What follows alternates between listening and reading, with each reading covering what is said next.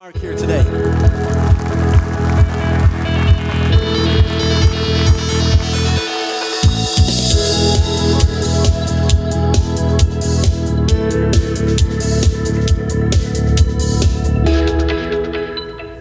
Good morning. Welcome to Celebration Church. Let's all stand together as our campuses all join with us from Appleton and Stevens Point. And let's recite together the Apostles' Creed. This is our statement of faith. This is who we are, what we believe at Celebration Church. We believe in God, the Father Almighty, the creator of heaven and earth. We believe in Jesus Christ, his only Son, our Lord, who for us and for our salvation was conceived by the Holy Spirit, born of the Virgin Mary, suffered under Pontius Pilate, was crucified, died, and was buried.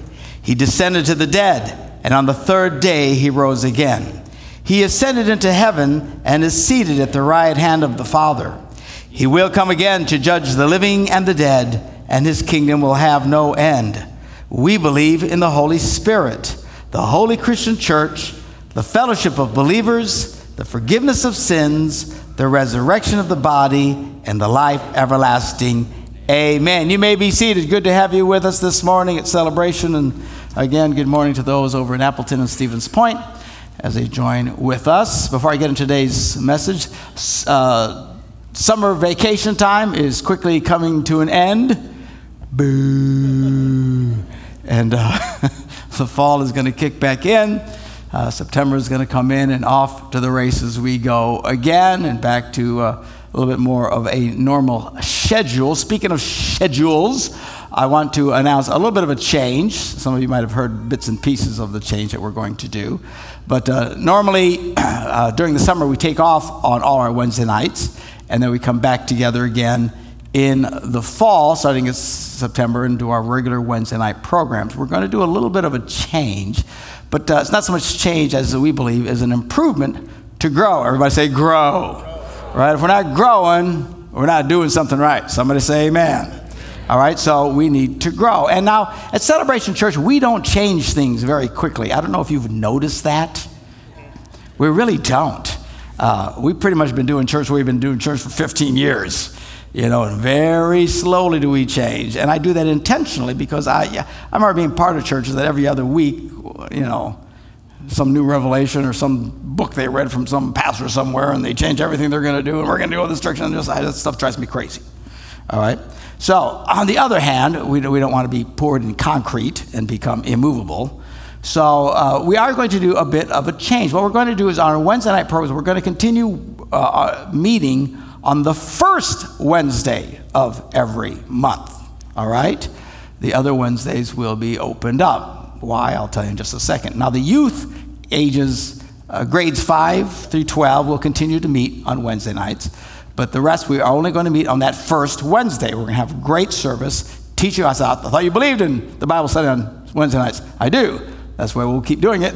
First Wednesdays of every month. And we want to encourage you to come. Now, when we get to Lent and stuff like that, we might kick in probably every Wednesday night during the time of Lent.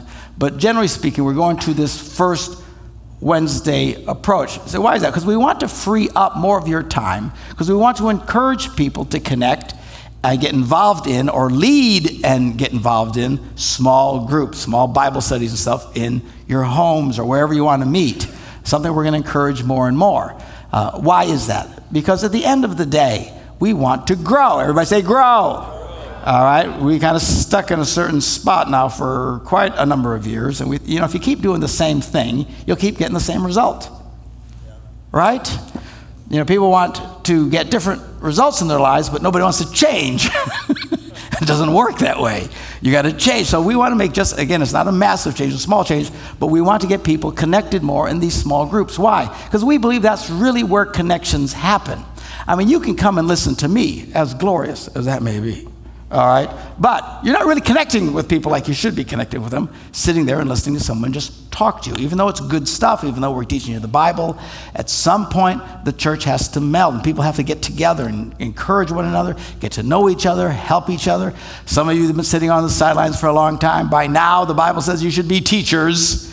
Here's your opportunity to stand up and lead and teach a little bit on your own. So we're going to be encouraging this more and more, and by cutting back the schedule a bit, we're going to open up that opportunity. Now, there are always people who panic whenever there is change of any kind, okay? Check your medication, all right? It will be fine, all right?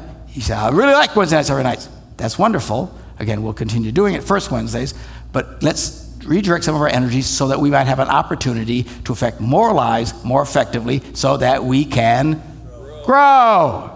And everybody said, Amen. All right, stay tuned. We'll keep you tuned on all that stuff. So, now, we are continuing our series on significant events of the Old Testament. We're in the book of Judges. What has happened so far? We talked about the whole beginning of Genesis, where everything came from, and explained from a biblical perspective how we all got here and how the world is shaped the way that it is.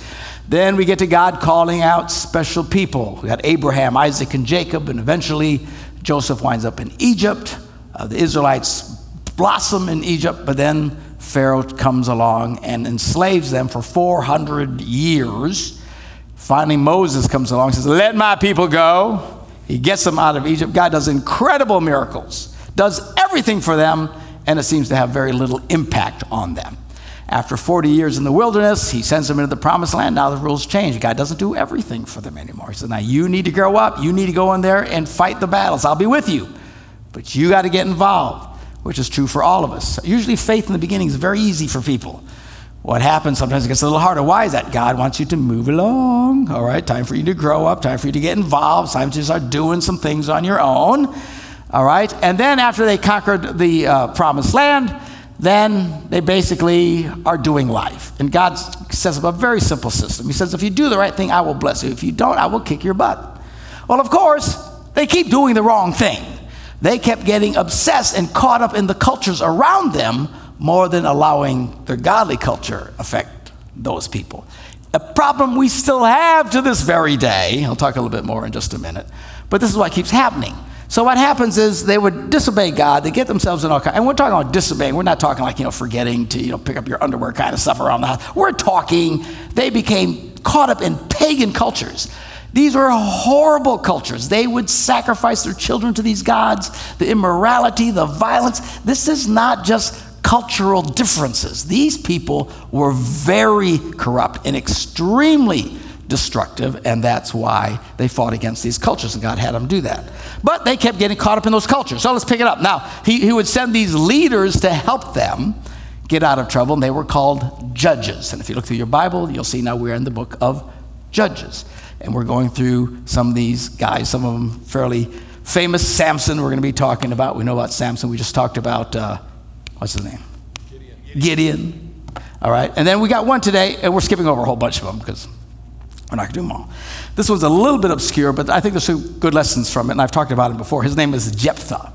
So we're going to pick it up in Judges, the 10th chapter. Now again, the Israelites did evil in the eyes of the Lord. What a shock. This happens over and over and over. They get it right, but then they had a real hard time passing their faith on to their children. A problem we still have to this day. We can start out with a blaze of glory and faith, and after about the third generation, they become totally corrupt again. And we have struggled with this in Christianity for 2,000 years, but they've struggled with this for a long, long time. So they did evil in the eyes of the Lord, and they served the Baals, these gods, the Ashereths, the god of Aram, the gods of Sidon, the gods of Moab, the gods of Ammonites, and the gods of the Philistines. Now, these weren't just, the Lions Club, okay? These people were like incredibly corrupt, destructive cultures, and they got totally caught up in them. And because the Israelites forsook the Lord, no longer served him, he became angry with them, and he sold them into the hands of the Philistines and the Ammonites. It's just a phrase from olden times. He didn't actually go out and sell them for a certain amount of money. What are you going to pay God, right? So that year, these Philistines and Ammonites shattered and crushed them. For 18 years, they oppressed all the Israelites on the east side of the Jordan in Gilead, the land of the Amorites. The Amorites also crossed the Jordan to fight against Judah, Benjamin, and Ephraim. Israel was in great distress. Then the Israelites, after 18 years, sometimes it takes people a long time. At some point, you got to get sick and tired of being sick and tired. Somebody say amen. It's amazing how much people will resist God in their lives, even if he is taking them out to the shed and giving them a whooping. They'll fight and resist and fight and resist and fight and resist, and finally you can't take it anymore and you surrender. My encouragement is surrender quickly. All right? Don't go for 18 years and watch your life fall apart until you finally come back to God. But a lot of people don't get this message. Don't get in their heads. Anyway, the Israelites cried out to the Lord, "We've sinned against you, forsaking our God and serving the Baals." Then they got rid of the foreign gods among them and served the Lord to the best of their ability. At that time, they still had issues, which we'll see in a second. And God could no longer bear Israel's misery.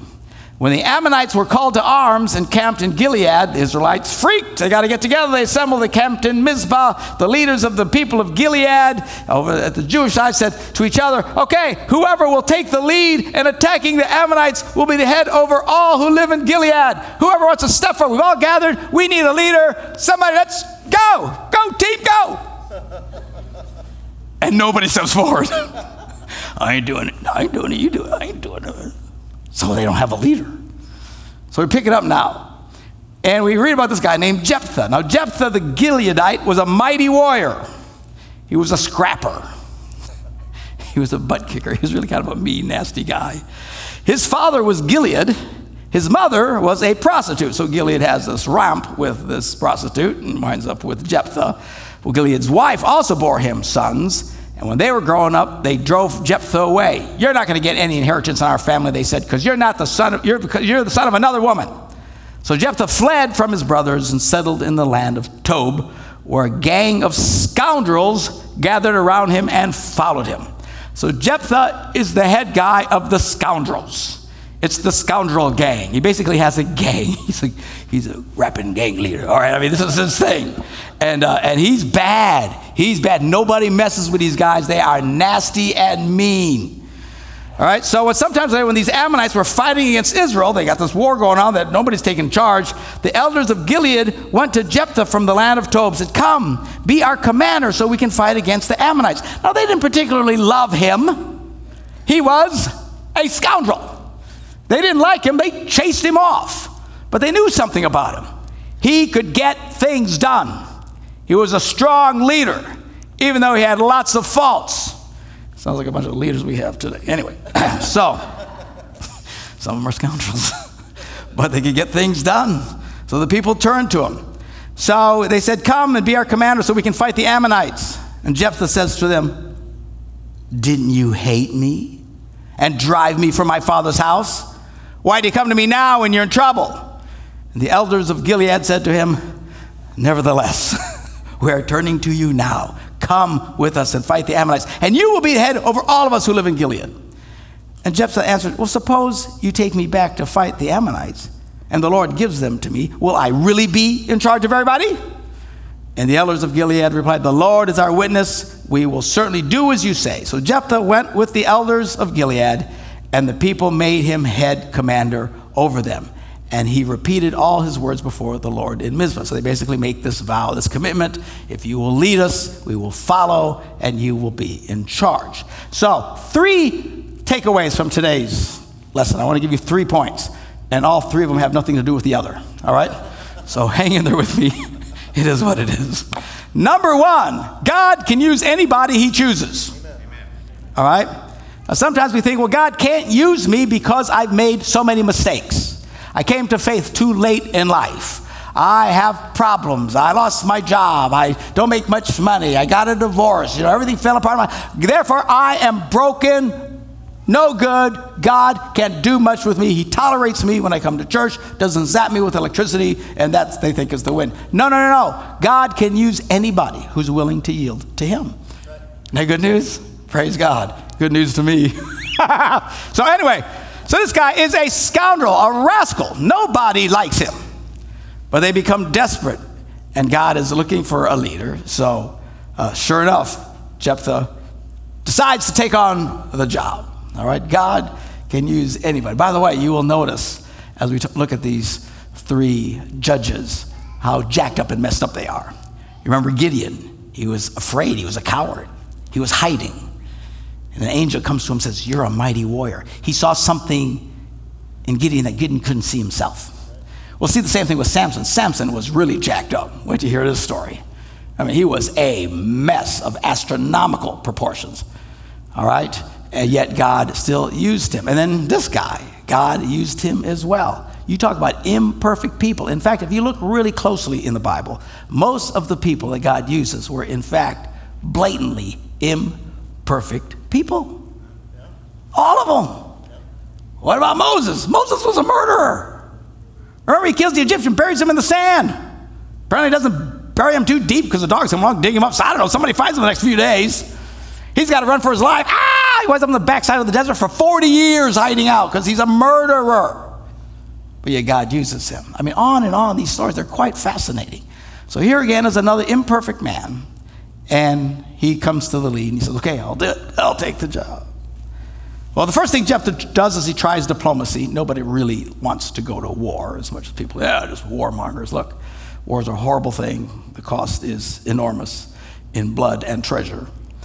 And Jephthah tries to reason with the Ammonites. He says, look, I haven't wronged you, but you're doing me wrong by waging war against me. Let's peace, man, peace. Let the Lord be judge, decide the dispute this day between the Israelites and the Ammonites. Let's work it out. Let's work it out. But the king of Ammon paid no attention to the message Jephthah sent him. So off to war they go. Here comes the big conflict. And the Spirit of the Lord came upon Jephthah. He crossed Gilead, Manasseh, passed through Mizpah and Gilead, and from there advanced against the Ammonites. So here they are, God's with them, things are coming together. Here's this big conflict. They finally have a leader. The Spirit of the Lord comes on this leader, and this leader does an incredibly stupid, idiotic, and moronic thing. And we read it next. Jephthah made a vow to the Lord, if you give the Ammonites into my hands, whatever comes out of the door of my house to meet me when I return in triumph from the Ammonites will be the Lord's, and I will sacrifice it as a burnt offering. So what he's saying to God, as this is ready to go into battle, Lord, help me win this battle, and I will toast the first thing that comes out of my house when I get home. Now, who do you think he's expecting to come out of his house when he gets home? The old lady, right? I mean, come on. So he's basically, Lord, let me win, and I'll toast the old lady when I get back. I'll get rid of the chick. Because a goat's not going to come out, right? Somebody's got to come out. Who lives in there? His wife lives with him. Well, so this is this vow he makes. Now, a lot of Bible scholars have really struggled over this thing. Look, you have to understand, number two, not everything you read in the Bible was God. The Bible is God-inspired, but not every event was God. People did all kinds of incredibly stupid things in the name of God, but it wasn't God. God never told him to do this. God never responds to him. He just makes this vow. Why would he make such a vow? Because he was so affected by paganism. This is not a church-going, Bible-believing, Sunday school-attending man. He's a scoundrel. Nobody likes him. They get rid of him. He winds up leading a gang, going around, and, it wasn't like they, had potlucks out there. They were going around and harassing people, stealing stuff. And he was tough, and he was nasty and mean. Everybody was afraid of him. And they finally said, would you lead us? Because you're the one who's got any guts. So he's ignorant. Ignorant. I-G-N-E-R-T, ignorant. That's not the word of the day, by the way. All right, so he is affected by paganism. What were these pagans doing? They would often sacrifice their children to these false gods and these idols. He just figures, well, this is what the Lord must want. I'll sacrifice, whatever.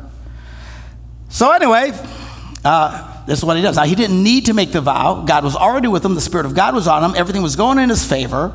He didn't need to make the vow. There's nothing about this that God has sanctioned in any way, shape, or form. And to give you an example, people kind of still do this today. Jesus died on the cross for the sins of the world.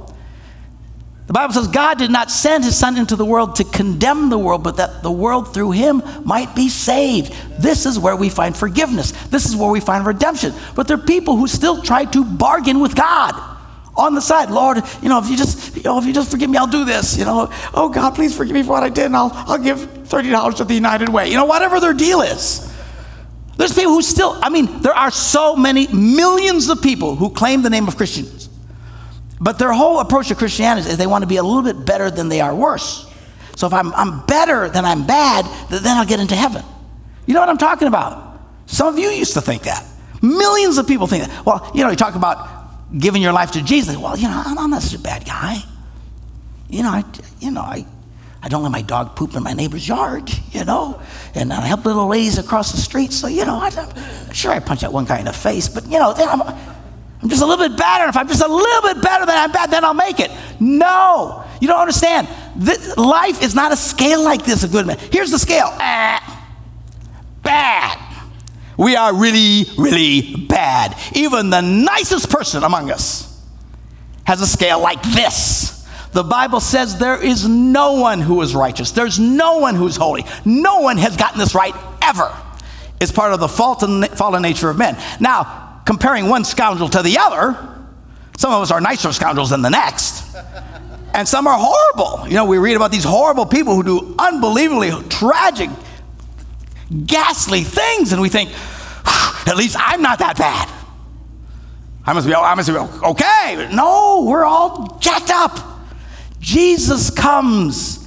He dies on the cross. He pays the punishment, the price for our sins, and he's the one who makes things right. And then it goes like this. Not because of what you've done, but because of what he did. You see, there's no bargaining and stuff. There'd be no reason to bargain, with God when Christ has already paid the price. If you're trying to pay your own price so that you think God will like you more or get you into heaven, you don't get this. You've missed it. And this is Jephthah. He doesn't get it. He's already going to battle. God's with him. And I got a bargain. So he makes this bargain, which is just stupid and ignorant. So anyway, when Jephthah returned to his home in Mizpah, after he has this big battle, he wins, by the way. He totally wipes out this because he's a butt kicker. I hope the Bible has instant replay when we get to heaven, I would love to see some of these things. They just pass over. I'm like, how did you do that?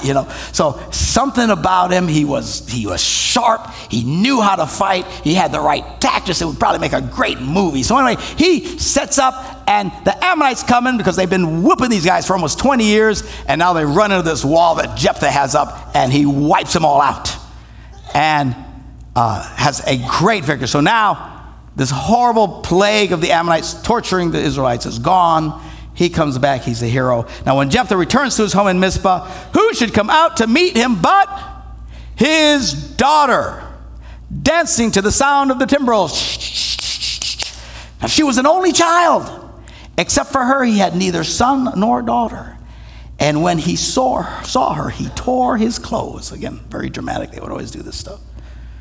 Tore his clothes. He cries. Oh no, my daughter, you have brought me down and I am devastated. I made a vow to the Lord that I cannot break. Now, it's an act of ignorance. Pure, unadulterated ignorance. This is a portion of Scripture that oftentimes people will try and debate. Why would God have somebody? God had nothing to do with it. All they're doing is recording what this nimwit did. All right, so he sees his daughter. He thought, well, I can't break this vow. And they come, remember, they have been so affected by this. Is not unusual practice. And you can read all kinds of theologians that jump through back hoops and say, well, it wasn't really that he didn't really sacrifice her. It was this, that, and many of you have heard all these things. I'm telling you, he toasted the chick. Well, how do you know? Because that's what they did. Look, God warned them. In Leviticus, he says, do not give any of your children to be sacrificed to Molech, which is one of these pagan gods. For you must not profane the name of the Lord. Name of your God, I am the Lord. But look what Ezekiel cries out. He says, for they committed adultery and blood is on their hands. They committed adultery with their idols. They even sacrificed their children whom they bore to me as food for them. And the Bible lists this many, many, many, many times in the Old Testament. When the prophets would come and start crying against it, one of the crimes that they had against Israel. Again, it wasn't because they were not as devout as they should or they didn't go to church every day. They got caught up into paganism, and the kind of paganism that most of us can't even begin to comprehend. People always say, why did God destroy these cultures? These were not good people. And I mean, that's an understatement. They were violent, disgusting. The practices they would do would make a normal person want to vomit. These were horrible pagan cultures, just not non-Christian cultures. These were pagan, nasty cultures, caught up in all kinds of ritualistic sufferings and tortures and sacrificing their own children to these gods, take their babies and cut them up. I mean, it was nuts. You hear about these things, they take a virgin and sacrifice. That's what they did. They really did. It was very common. And not only did they do it, the Israelites did it. And God was appalled by their behavior, and the prophets would cry out against this stuff. So anyway, the guy comes, he says, I don't know what I'm going to do. And the girl says, Dad, you've given your word to the Lord. Do to me just as you promised. Why would she willingly accept this? This was so ingrained in their culture. This had happened many times. This is what they did. It was so ingrained in the culture. She's, okay, I guess I'm the next one to go up. And she says, just do me a promise. Now that the Lord has avenged your enemies, but grant me one request. Give me 2 months to roam the hills and weep with my friends because I will never marry. What? You're going to be fried, and her biggest concern is, I won't have a boyfriend.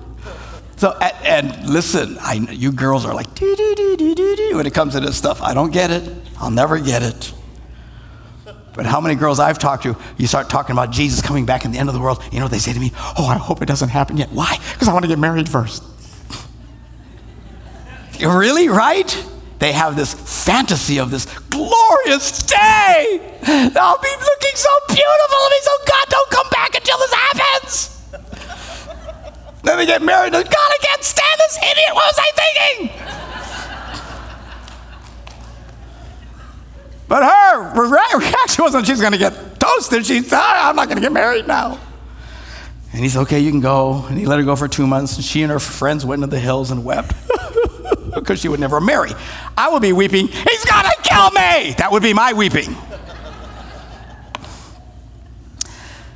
After 2 months, she returned to her father, and he did it to her as he vowed. And she was a virgin. That's what they did. This comes to the Israelite tradition that each year the young women of Israel go out for 4 days and commemorate the daughter of Jephthah the Gileadite. Now, many, if you were to study this on your own, you'll find many, because so many people assume that God had a hand in this. He didn't. So what they say is, no, what he sacrificed was she just didn't ever get to be married. She had to remain a virgin the rest of her life. That was the sacrifice. Horse manure, it was not the sacrifice. They did this stuff, and it was horrible, and it was awful. And it's what brought the judgment of God down on them. All right, now, the next section. So what happens is they go to war. Now, what they had done is they had called everybody together. Come on, let's go get these guys. Well, the Ephraimites were called, but they didn't go for whatever reason. But when they had this great victory, now they're ticked off that they didn't go. And they feel, you didn't ask me hard enough for something. So we read now, the Ephraimites' forces were called out, and they crossed over to Zaphon, and they said to Jephthah, why did you go fight the Ammonites without calling us to go with you? We're going to burn down your house over your head.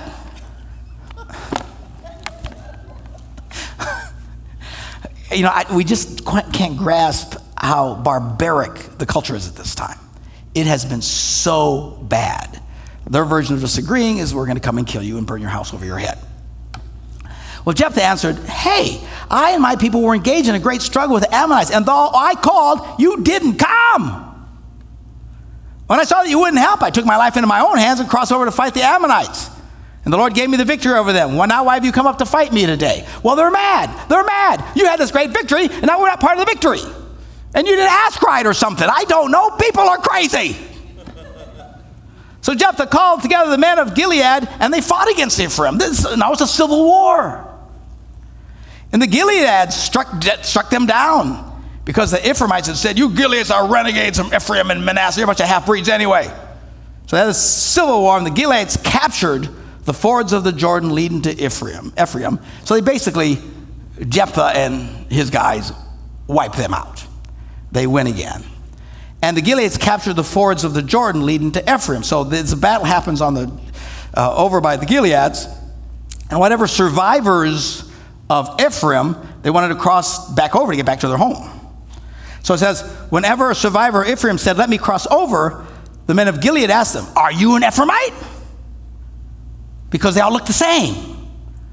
They're the same people. He says, if he replied no, they all said, all right, well then say Shibboleth. And if the guy said Sibboleth, Because he could not pronounce the word correctly, they seized him and killed him in the fords of the Jordan. 42,000 Ephraimites were killed at that time. They couldn't say that. It was part of their culture. It's kind of like in northern Wisconsin, up by the Yoopers. They can't say their THs. It's a ting. It's the one ting. Like the 30-point buck. Right? Did you see the 30-pointer? So every time there's someone who couldn't say the 30-pointer, my dad had this problem. He could never see TH, but it was hilarious because he'd always say, because I have an older brother, then there's me and my brother Eddie. You all know my brother. And he would say, Stephen was the first, Mark was the second, Edwin was the third. And I said, that's right, Dad. He is the third to this very day. By the way, those of you in the second service here, you're seeing me on video right now because I'm getting on a plane right after the service to go. We're having a Gungor sibling reunion. And I'm taking Deanna to meet my family for the first time. You might want to pray for her. This could be a deal killer. I'm telling you right now. And run. But anyway, so I'm going to go see the turd and the other turds in my family. So they have this shibboleth. Shibboleth. That's your word for the day, children. Shibboleth. This word actually is still used. If you'll pay attention to, and I know younger people don't pay attention to political commentaries, every once in a while you listen to someone and they'll say, well, that was a shibboleth. And if you're not catching it, you don't know what they're saying. What it stands for today is people who don't say the right thing. If you don't say the right thing, they try and kill you. Not literally, they don't try to kill you, but they come against you. It's all part of this PC culture today, right? If you don't say the exact right thing the right way, shibboleth! Shibboleth! And they go nuts today. If you don't say the right, proper thing, and I'm always saying the wrong thing. You have no idea how many people tell me, you can't say that. Really? It's a shibboleth! It's a shibboleth! We have this in the political discourse today. If you say you voted for Barack Obama, some people, shibboleth! Shibboleth! And they get all mad and crazy. Relax. Or on some people, you tell them you voted for Mr. Jephthah in the White House. Right? The butt-kicking, nasty guy. You voted for Trump? Shibboleth! Or if you wear a magma, Make America Great Again hat, shibboleth! They go crazy. People have lost their minds in this country, going nuts, reacting to everything and everything, all over the place. Because one word sends people off. They go crazy. Man, don't be getting all caught up in these shibboleths. Quit reacting to people. Quit having knee-jerk reactions to people. Try and listen to them without having a reaction to whatever word that they say to you. Sometimes even just discussing faith. I remember one time I was talking to a guy. He didn't believe in God. He starts, well, because, we all evolved and something. As soon as I heard the word evolved, it was a shibboleth. And I wanted to attack him about evolution, but I thought, keep your mouth shut. It's like I heard the Lord say, shh, shut up. And I let the shibboleth go. And the guy kept talking and talking, and then when he just kept talking, finally he got to the point. The reason he had a hard time believing God, he couldn't believe that God could really love us. Oh, let me talk to you about that. Let me talk about it. And see, I was able to speak into the guy's life about how God really does love us. But oftentimes we don't really hear people's hearts because we're too quick to respond to shibboleth!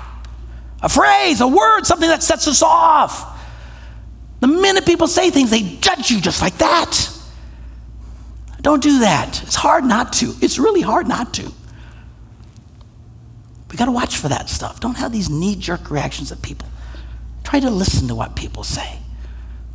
And not get so caught up in all this political correctness and all this other crazy stuff. You immediately judge. People will immediately love you or hate you based on one word or phrase that you say.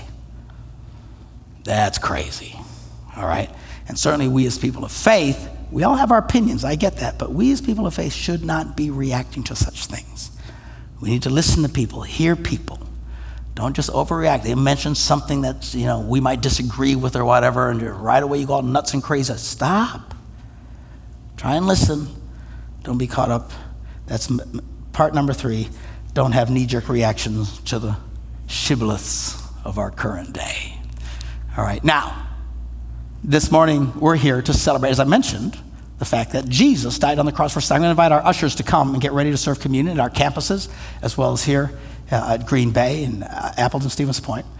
They come forward, and the musicians can come. Everybody can get ready for our time of communion. You know, you might be here today and you're thinking, you know, I've never really totally surrendered my life to Christ. You know, I've been one of these guys doing this thing. I've been trying to be a little bit better than I've been bad and stuff like that. I've never really surrendered. If that's you today, let me encourage you. We're all going to pray a prayer together. In just a second, I'm going to have you all pray along with me over at Stevens Point, Appleton here.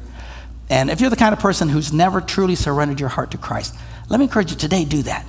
And just the words themselves, they're not magic. I mean, you've got to really have a heart that really means it. And if you will surrender your life to Christ, you can get away from just trying to bargain out with God and just let God do the work in you. Let him figure this thing out for you. Let him fix it, because we can't fix it on our own. I want y'all to bow your heads with me as we pray this prayer together. And if you'll pray this prayer with a meaningful heart, you can take that first step of faith today, and you can accept this wonderful forgiveness that we've been talking about. Let's pray together. Say, "Dear Jesus, I believe you are the Son of God, and that you love me so much, you went to the cross and you took my punishment. I ask you to come into my life and to forgive me of my sins. I now surrender myself to you. Amen." That's a very simple step of faith, where you finally come and just surrender and say, you know, I can't do this. I can't figure it out. He's the one who can fight this battle for me and win it in my life. Hallelujah. It's a beautiful thing. We're going to go ahead and encourage the campus pastors to take over this time as we go into our time of communion.